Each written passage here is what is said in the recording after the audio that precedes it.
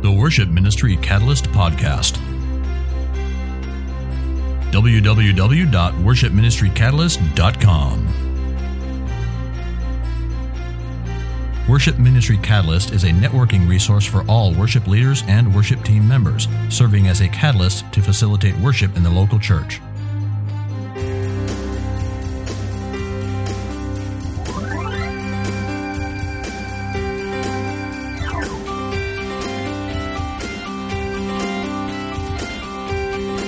And now, here are your hosts, David Lindner and Kevin Cruz.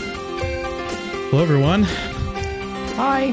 Welcome to another episode of Worship Ministry Catalyst Podcast, episode 124. 124. We're getting close to Callie's bus number. What's that? Her bus number is 139. So soon 15 more episodes and we'll be at Callie's bus. So that's something to look forward to. Yeah. Oh. So, here we are after Christmas. Finally got back together after Christmas. Yeah, I know. It's been like a month, I think. Yeah, it's been a little while. It's been a month, and so much has happened. I mean, for starters, Christmas happened. And New Year's. Yeah, New Year's happened, right? And pretty soon Valentine's Day is happening. Right. So Die Hard 5 comes out on Valentine's Day. Whoa, nothing says I love you like taking your wife to go see Die Hard 5. Watch stuff blow up. That is kind of odd marketing, because I don't know. It might be kind of brilliant at the same time, because it might be for like all the guys that don't have dates. Oh, they'll have something to do on Valentine's Day. Or maybe all the wives who want to really just, make their husbands happy, like, hey, honey, let's go see Die Hard. I know you'd like that. Yeah. But I just can't see that going over. Wouldn't go over well in my house. Yeah, I don't think Melanie would be into Die Hard 5 or any of them for that matter. I like him. I like the movies. I'm a fan. Although the fourth one, that after that initial trilogy, I wasn't totally sold on that one. I actually like that one. Yeah, I just felt like I like the change of going to like bigger. It was like a big blockbuster action type of thing, but I don't know. I just felt. Yeah, I didn't like the third one as much. I like. Oh, that's like my favorite. the one with Samuel L. Jackson. Yeah. Come on. Oh, like he's on the. Well, I like Samuel L. Jackson and that plot line. I didn't like the bad guys in it. It just it was so cool. Yeah. Like he was on this like scavenger hunt. I mean, not like a really bad scavenger hunt where people die. Like the kind of scavenger hunt you don't want to go on. No, I thought it was so cool. Like they had to figure out all the little clues and do the water thing to and then there was the bomb in the school, but it really wasn't. It was just juice or something. Yeah, like syrup. Spoiler alert. Hopefully, you haven't watched it. Hopefully everyone's watched Die Hard 3. If you've been waiting for years to watch it, we apologize. Yeah, they're like, you ruined it. I was going to watch it tonight. Tonight was the night I was watching Die Hard 3. So anyway, but I don't know. The fourth one, it felt too much like they were just trying too hard to make it a big action blockbuster. Funny, I'm an Office fan, right? Yeah, I was going to bring that up. Where Michael Scott talks Michael about Scott actually says, I think, a very perceptive thing. Yeah. In that it's like the season 3 episode of The Office where Michael Scott works 2 jobs and he's working at a call center and he's talking to some of the call center people and he's like, in the first movie, Bruce Willis was just an everyday average guy just on a plane ride, And in the fourth movie, he's like a superhero, And I was like, that's actually really accurate. Yeah. That's why I like, the first one. It's just this everyday guy going. You like it because Michael Scott said. That's why. I like it for that reason. Yeah. No, I did like, I thought the first one really good. Classic. Yeah. Whatever. Anyway, enough Die Hard. So I took one of the almost dead batteries out and put it in your clock. So now your clock works. Dude. Until that battery dies. Thank you. Do you know that that clock has been that clock has been stuck on 3:15 for like the last 6 months because I just I have zero motivation to actually put a new battery in. So I'm really glad you did because it probably would have been another 6 months every now and then, like someone will come in my office and get this really confused look. Yeah, like wait, what? Or am I late? Or like a total panicked look. And I'm always like, oh, don't worry about it. The battery died a long time ago. I'll replace it someday. And it's always, well, why not just replace it now? I don't feel like it. I'm not tall enough. That's actually that's a big reason, man. Because I have to stand on that table just to get there. Anyway, well, thanks for doing that. Yeah, well, now you have a clock until awesome. that. Is it the right time? I think so. Dude, you're awesome, David. Thanks. That's what happens. I get up to go to the bathroom, and next thing I know, my clock's working again. Yeah. Sweet. I don't know how long it'll last, but well, until that battery dies. You know what? It's better than it was. And I have to come back over here because we're in Kevin's office. Sorry, that's we're not in my cold garage. We're in the Worship Ministry Catalyst Studios East. I actually brought one of my heavy coats today because I thought we were going to be recording in your garage. But no, yeah, we're on the East recording studio. Yes, East Studios. Studio Worship WMC Studio East. No, we're trying to sound cool, but not that cool. We're just in my office. We have more recording equipment than like a house. Your average homeowner. Your average probably. home, yeah. No, it's true. That's true. And your garage is pretty sweet. I'll never forget that. It's pretty jam-packed full of stuff. But. Yeah, but you remember that last episode we recorded, like it's towards the end of fall, and it was just this beautiful day outside. We opened up the garage door, and an airplane flew over. Yeah, we had to stop until But that was awesome, though. Yeah. I mean, that's recording out in nature. We were out communing in nature, recording a podcast. Doesn't get much better than that. That's true. Yeah.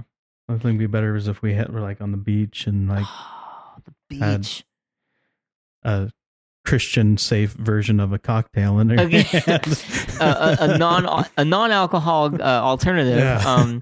Grape juice. Yeah, grape juice or a sparkling cider. Or a like a cherry cherry Pepsi or some kind of cherry lemonade. Virgin daiquiri. Yeah. See. Yeah, the Christian alternative to a margarita, whatever that would be. And if you're listening to this in the car with your kids and they don't know what virgin means, we're sorry. Whoops, sorry. Did I say that? Well, in context, it was yes appropriate, but no alcohol. That's what it means. Non-alcoholic. Yep. But yeah, I went to the beach with Melanie. Speaking of beach, a couple weeks ago, went to Cannon Beach, which is. For those of you who are thinking of the beach, it's not like the beach that you're thinking of. Yeah, unless you're from the Northwest. This is not Southern California. Sunny weather all the time. This is not whatever. This is not Florida beach. This is Northwest Beach. Mm-hmm. So you gotta understand that 9 months out of the year, it's raining and cold and windy and miserable. Like 100-mile-an-hour winds at the a beach, lot of times at the Oregon coast, which Washington has some beaches, I think, but we always just go like Oregon, like Seaside or Cannon Beach, and you're safer there because if you have a tsunami, there's actually high ground. Like if you go to Long Beach, there's nowhere to go. You're stuck. Goodbye. But anyway, so Mel and I, we love going to Seaside with the girls or Cannon Beach. Those are probably the closest beaches to our house, because even though they're Oregon coast, we live in the Portland area. You could just take Highway 26, whatever. Point being, so here we are, it's January, okay, and we're like, let's go to the Oregon coast. We had a little gift certificate, and so. I'm thinking it's going to be freezing, it's going to be windy, it's going to be rainy. I mean, we get there. I've never seen such beautiful weather, like any time of year. Even during the summer. Even during the summer. It was no clouds in the sky. It was warm. There was barely any wind. We went over to Haystack Rock, which is a really big, gigantic rock over in Cannon Beach. I think it's like one of the largest freestanding rocks in the world or something like that. Looks like a haystack. Yeah, it looks like a haystack, or no, maybe it's the largest ocean. What do they call it? Like a monolithic rock or something like that. Whatever. It's a big rock. It's a big rock. in the ocean, but you can actually like walk to it on low tide. You can get to it. And so, I mean, there we are. We're at Haystack Rock. The sun is shining. Like, I'm taking my sweatshirt off because Birds it's are warm. singing. Yeah, and we started climbing, over to Haystack Rock, and there's all these like clams, and I mean, it was Unicorn amazing. comes out of the cove. A rainbow fills the sky. No, but it was. Leprechaun. It was a That really was my Irish accent. Did you like it? No, it was a really beautiful, beautiful day at the beach. And how do we start talking about beaches? Weather, cocktails, right? Podcast in the garage. Podcast. Anyway, so enough on all of that. But if you do get to the Northwest coast, on a nice day, there's nothing like it. Beautiful. It's amazing. And what we experienced a couple weeks ago at Cannon Beach was amazing. Yeah. I mean, it was beautiful. Up in Long Beach, Washington, you can actually drive out on the beach with your car and just park your car and just like sit in your car, and that's kind of nice. If your car can handle the sand. Otherwise, you might get stuck. Yeah, it might not be a great idea. 4-wheel drive. Don't try to take your little sedan out. Yeah, my wife and I did that a few times before we had kids when we had the Jeep 4-wheel drive. Now we have the Nissan Sentra. Might not do so well in the sand. Yeah, don't try to do it. Yeah. So, yeah, we're real people. We live real lives. We have real aspirations to go to the beach. All I want is a nice day at the beach. Is that too much to ask for? Yeah. Anyway, so today talking about American Idol. Man. I watched like one episode with that Nicki Minaj gal. It's a disaster. And I just like, never mind. Yeah, we've watched one episode. I don't think we're going to watch much more. Yeah. They've kind of ruined it. They should have shut it down when 2 judges last year quit for sure. Should have shut it down before that when Simon left. Well, gosh, I was thinking, I mean, didn't last year, correct me if I'm wrong, because I don't stay too much up on Idol, but you had Jennifer Lopez, right? And that Aerosmith, Steve Tyler. Right. Didn't they just come on as judges? So they were only on for one season and then they left? I don't know if they were 1 or 2. I can't remember. Yeah, I seem to remember. I thought it was like only one season. Because they had Ellen DeGeneres at one point as a 4th judge, and that's right. Yeah. Anyway, it's a disaster. Yeah. Somehow they still get ratings, but and that's all that matters. I think matters. it's just because people like to tune in and watch a train wreck now. I mean, they're just waiting for Minaj and Carrie to throw down at some point during the judging session. Man, she just annoys me. Yeah, Nicki Minaj. Well, Carrie annoys me too. Yeah, Mariah Carey. Yeah, she's got her own little entitlement. Well, at least she's got some credibility. She does. I mean, she's a actual successful artist. She's actually successful. She's from back in the day when you had to have talent to succeed. Oh man, tell me about it. Sorry if you're a big Nicki Minaj fan. Whoops. Well, anyway, no, we aren't talking about that. What we are talking about is kind of a interesting theoretical topic of church. How do you say what is the church? Is it an organization that needs to run? Or is it an organism that is moving and alive? Yeah, how about if let me ask this question. If you think back to when the first church started, like with the Acts 2 Paul? church, yeah. Like when you think about like the Peter. Holy Spirit's anointing on that church, and like the birth of the church from Acts 2. And then you fast forward to today.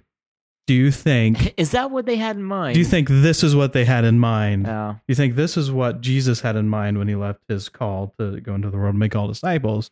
That we should, set up organizations that require lots of money to run and lots of maintenance to run just the organizational factor of the church? Or do you think he would rather us be spending our time and efforts on going into the world and making disciples? Yeah.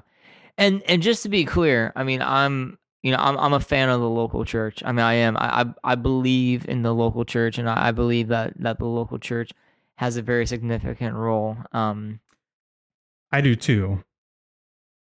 My concern isn't I like Bill Hybels said, the local church is the hope of the world or something like that. Or I'm sure that's not the exact quote. My issue has become that very few local churches have the number one priority right anymore. Yeah, and the question is, how do we get there? Mm-hmm. And for me, I mean, I'll speak for myself here, David. Like, I'm not advocating that we all, go back to, the days of Peter, upon this rock I will build my church. I'm not advocating that we, do these little house churches. I mean, there are some of the emerging church guys. Yeah, exactly. Yeah, I mean, and I'm not saying that's bad or wrong, because obviously, the emerging church, and there's been this model of doing church in community, kind of having a communal aspect. And I mean, I even got a friend who is a part of this church where, I mean, literally, they all bought houses in this neighborhood. Yeah. And like they raise each other's kids, and they grow crops in their backyards, and they it's like a self-sustaining community. Yeah, it totally is. Yeah, it's really weird. Is this in Portland? It is. Yeah, it's like in the North Alberta district of Portland. But and he loves it. Like, it's one of those things. It's like one of those things. Like, once you're in, you're kind of in there for life. And, right. And he has every intention of staying in there. And him and his wife have been raising their kids, and and they take part in raising other people's kids, and it's very much a community, and it's just communal living, and like I said, self-sustaining crops and food, and so I'm not saying there's anything wrong with that, and I'm not saying that it might be actually really cool. It might actually if we be cool. were a part of it. Yeah. And so we had not that there's anything wrong with that. I'm just saying that's not the norm. It's not the norm, and I'm saying that I'm not opposed to that, but like, because I do, obviously, I have a bent and I have a bias because I work at a church, and I work at a church that that pays me, and I work at a church where we have a building and we have a sound system, so I have no problem with that. But yeah, I agree. It's like, what are we doing as a church to further the kingdom of God and making that our priority, because I think there's a tension that exists, and there's a danger that exists where church becomes about getting more people in the seats so that more people give money, so that we can do more programming, and that we can hire more pastors to do more programming, Yeah. And before we carry on, I do just want to say, if you don't think this affects your worship ministry and you want to tune out, don't. Don't tune out yet. Because even though we're talking about the church as a whole, this very directly impacts the way you do worship ministry and the way you can do worship ministry. And, if you aren't thinking this way within your worship ministry, you're likely to just take whatever comes at you from the church as a whole, as opposed to trying to do church or worship ministry the right way, regardless of whether or not the church is functioning that you're working at in the right way. And we see that all the time with youth ministry. A lot of times you'll see real successful youth programs in a failing church because the youth program, the youth pastor, the youth ministry is going after the right things, and the big church is still stuck on some other maybe unimportant issues. But so this very much affects worship ministry. So that's why we're talking about it. But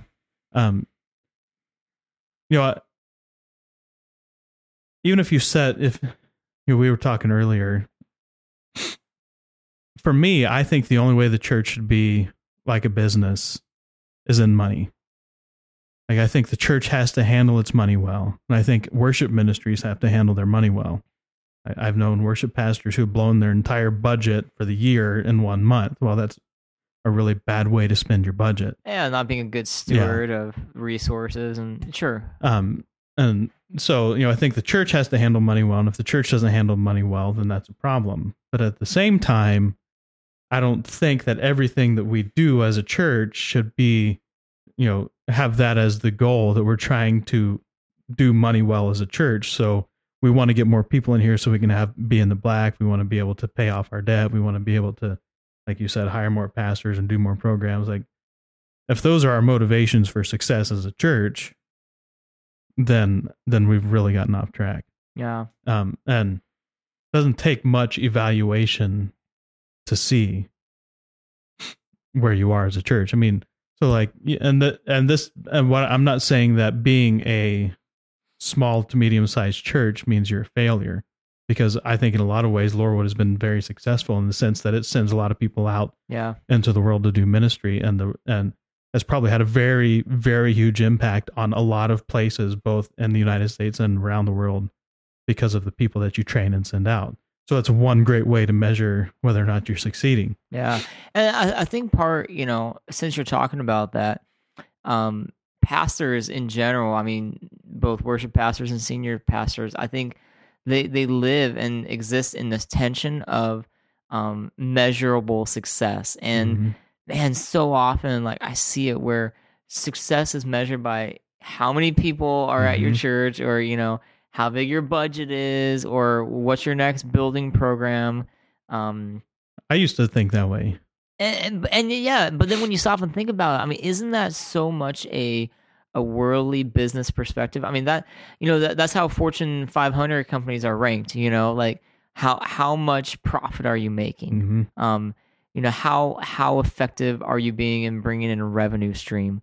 And it's like, boy, shouldn't there be something a little different about the church? I mean, and if it's not this, then what is it? Like, what is it that's different about the church? And I believe my personal feeling is that what separates the church from every business and organization in the world is that, our goal is to bring people into the kingdom of heaven. Our goal is to bring people into the kingdom of heaven, and to raise and train disciples who eventually will make other disciples. And you said, I mean, that's kind of been one of our themes and one of our goals at Laurelwood, that, I mean, we're not a huge church. I don't think we ever will be, and that's fine, because, for us, it's not about having, 1,000 people here and some, awesome, multi-layered congregation sanctuary, or sanctuary. I mean, it's not about having the most people. Like, for me, it's like, man, are we, are we baptizing people? Are we sending people out? Are we creating disciples of Christ? Are we creating disciples who are going out and raising other disciples? That baptism thing is so important, and for me, I think it needs to have the qualifier. If you're going to use it as a measurement, it needs to have the qualifier of new believer baptism. Because, I've been in a lot of churches where we have adults who get baptized, but the only adults who ever get baptized are people who are making some kind of like rededication, or they grew up Mennonite, and you don't get baptized in the Mennonite, so now they want to get baptized because they never did it. So like, and that's seriously like all of the adults that were getting baptized were doing these kind of things. If you're not having new believers as adults, well then I think it's time to tweak. But the problem is, like you were talking about, we live in the unknown. Like, how do you measure life change? It's not something you can measure, so we try to find things we can measure. Right, and that right there's the problem. Like, you can't measure it, so why are we trying? Right. And I feel like there's this tension that exists where we try to measure success, and we try to measure how great our church is, and we try to measure all these immeasurable things. We try to measure our worship ministry. Yeah, and they're intangibles, and you can't measure them. And it's like, so maybe we should stop trying, and maybe we should stop trying to treat the church like a business. And maybe we should start going in the business of changing lives. It's tough, man. It's tough because, again, like I'm like, I don't want to come across as like I'm a hater of church buildings. I'm a hater of like structures, like church structures, and again, I'm not advocating for living in a communal tribe. Although again, I have a friend who does that, and it's a real cool thing. So I'm not hating on you guys either, emerging churchers. But you get what I'm saying? Like, I'm not hating on the structure of the church, but I'm saying, boy, there's got to be a better way of trying to approach these intangibles. And my feeling, my suggestion, my thought is just stop trying to measure it all together. Stop trying to compare your church to Willow Creek. Stop trying to compare your church to, whatever. Well, that's the curse of the digital age. It's so easy to see what everyone else is doing, and then you think, well, we ought to be doing that. Why? Seriously, why should we care at all what Willow Creek does? I like what they do. I like seeing what they do. I like a lot of the creative stuff they do. I like seeing what North Point does. And I like seeing what Saddleback do. And there might be ideas there that might work here, but that's not a good enough reason for me to do what they do just because they did it. Yeah, and I think when you apply this to worship ministry in the context of worship, it's very easy. I listen to a lot of music. I buy a lot of CDs, and sometimes they come with the deluxe version has a bonus DVD. I'll pop it in and I'll watch it. Usually it's 4 or 5 of the songs. Probably Hillsongs is most famous for doing this, or New Life Worship, or one of those groups. Bethel Baptist. Their youth band. But you watch it and it's this ultra polished production, and it's thousands and thousands of people worshiping, and it's this amazing spectacle of light and sound and energy, and and I'm sitting here in my little office. I'm like, oh man, why can't I be like that? What's wrong with us? And nothing inherently wrong with what Hillsongs and United and Bethel and Generation Unleashed and all those guys are doing, or New Life Worship. Nothing wrong with that. For them. For them. Exactly. Yes. Thank you, David. Nothing wrong for them. But what is right for you? And what Hillsongs and all those groups are doing may not be right for you. And it's okay. It's okay. You don't have to be the next, Joel Houston, let's worship. You don't have to be the next Kim Walker laughing at every sentence. You don't have to. You don't have to be that to be an effective worship leader. And I think again that comparison of wow, look at them. They're they're selling out, sold out tours. I saw something on Facebook. Jesus Culture, which is I believe that's the offshoot of Bethel Church.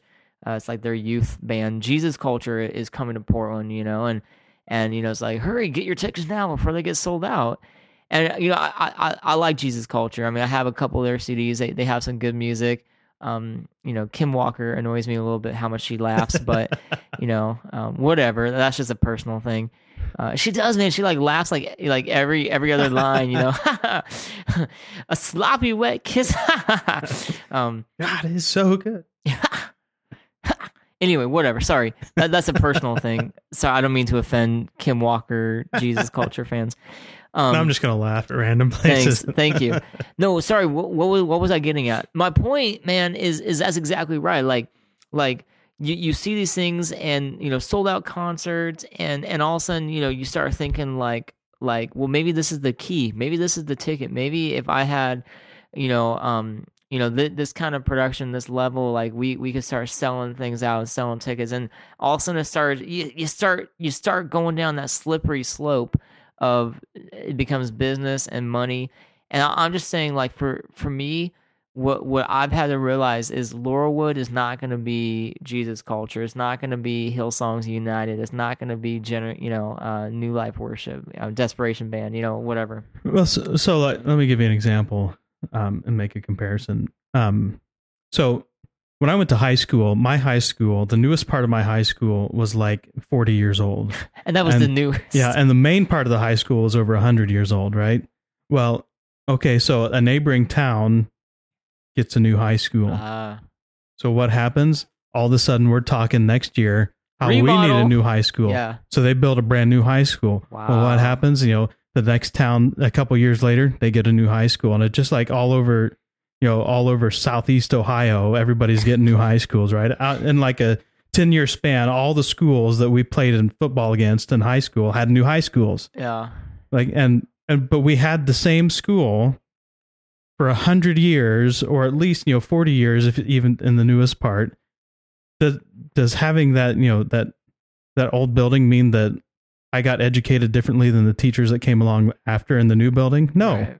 They're the same teachers that went from the same school to do the same thing. So, nothing changed. Well, how many times have you walked into a church and thought, oh, this looks exactly like so-and-so's church? Or like even the old churches with the A-frame, like how many A-frame churches could you name off the top of your head driving through town? Like, oh, well, one church puts up a new A-frame. Well, then another, the next year, oh, we need a new A-frame church. We got to do that. Some church builds a big auditorium. So then another church has got to build a big auditorium. So why? Like, just because they're doing it and it's right for them, there's no reason at all we should gauge our success as a church against theirs. Yeah. Like, what we need to do is just throw all that stuff out, just forget about it all, and just get back to the main core, the main mission. Who are we supposed to be as a church, and figure out how to do that as best we can, and just forget it. Just go after the Great Commission, go after the two greatest commandments. What would happen if we as a church just went after those things with all of our hearts? Loving God and loving others. Yeah, Wow. Can you imagine if we just set all this other junk aside and just went after it? And yeah, I mean, I think that right there is kind of the main point. Like, boy, let's stop trying to compare. Let's stop trying to make our church about business and numbers and dollars, and that tension of, well, if we could only bring in more people, and if we had this better programming, or if we had a fog machine in our worship, during our worship time, and we had fancy rotating lights, with whatever, boy, people would really like that. We'd really get a lot of people then. It's putting pressure on the wrong things.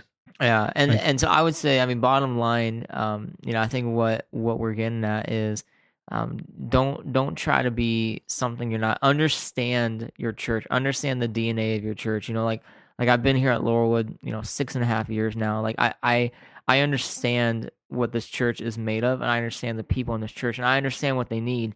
And what they don't need is a big, Hillsong United production, with lots of crazy high energy. Again, nothing wrong with that for, That might be what your church needs. Yeah. That might be perfect for your church. Yeah, and if that is, that's great. But understand what your church needs, understand who your church is, and then do it. And don't worry about trying to be the next whatever. Don't worry about comparing to the church down the street. Don't worry about that. Our responsibility as leaders is to lead our people, not to chase others. No, that's great. Yeah, church isn't about being a business or organization or making money. I think that's what we're saying. Once you start doing that, having that mindset, it's a slippery slope. It's a tough thing to chase, because you'll never get there. There'll always be some church that's bigger and better, and there'll always be some church that has more people. Instead, just be the best church that you can be for your people, to help your people connect with God, to do kingdom work, to bring people into the kingdom of God, to baptize people, to send people out as disciples. That's what your church should be about. Yeah. So good stuff. There it is. We're out of time. We are. Real quick, worshipministrycatalyst.com. Make sure you go there. We're working on something. Hopefully in the next month or so, you'll hear from us an announcement about a roundtable we're working on with some other worship leaders, worship pastor bloggers out there. So you want to check back for that. We have some other things we're working on this year. Hopefully we'll be able to support your ministry in a great way. So make sure you go to worshipministrycatalyst.com and check out on those, and stay in touch for what's coming up with the roundtable. But worshipministrycatalyst.com. You can find us on facebook.com/worshipministrycatalyst, twitter.com/WMCatalyst. Send an email to david@worshipministrycatalyst.com or kevin@worshipministrycatalyst.com. We love to hear from you, so don't hesitate to get in touch. You can leave a voicemail 360-818-4339, or go to our website and click on the tab on the right. Thanks for listening. We'll talk again soon. Bye-bye.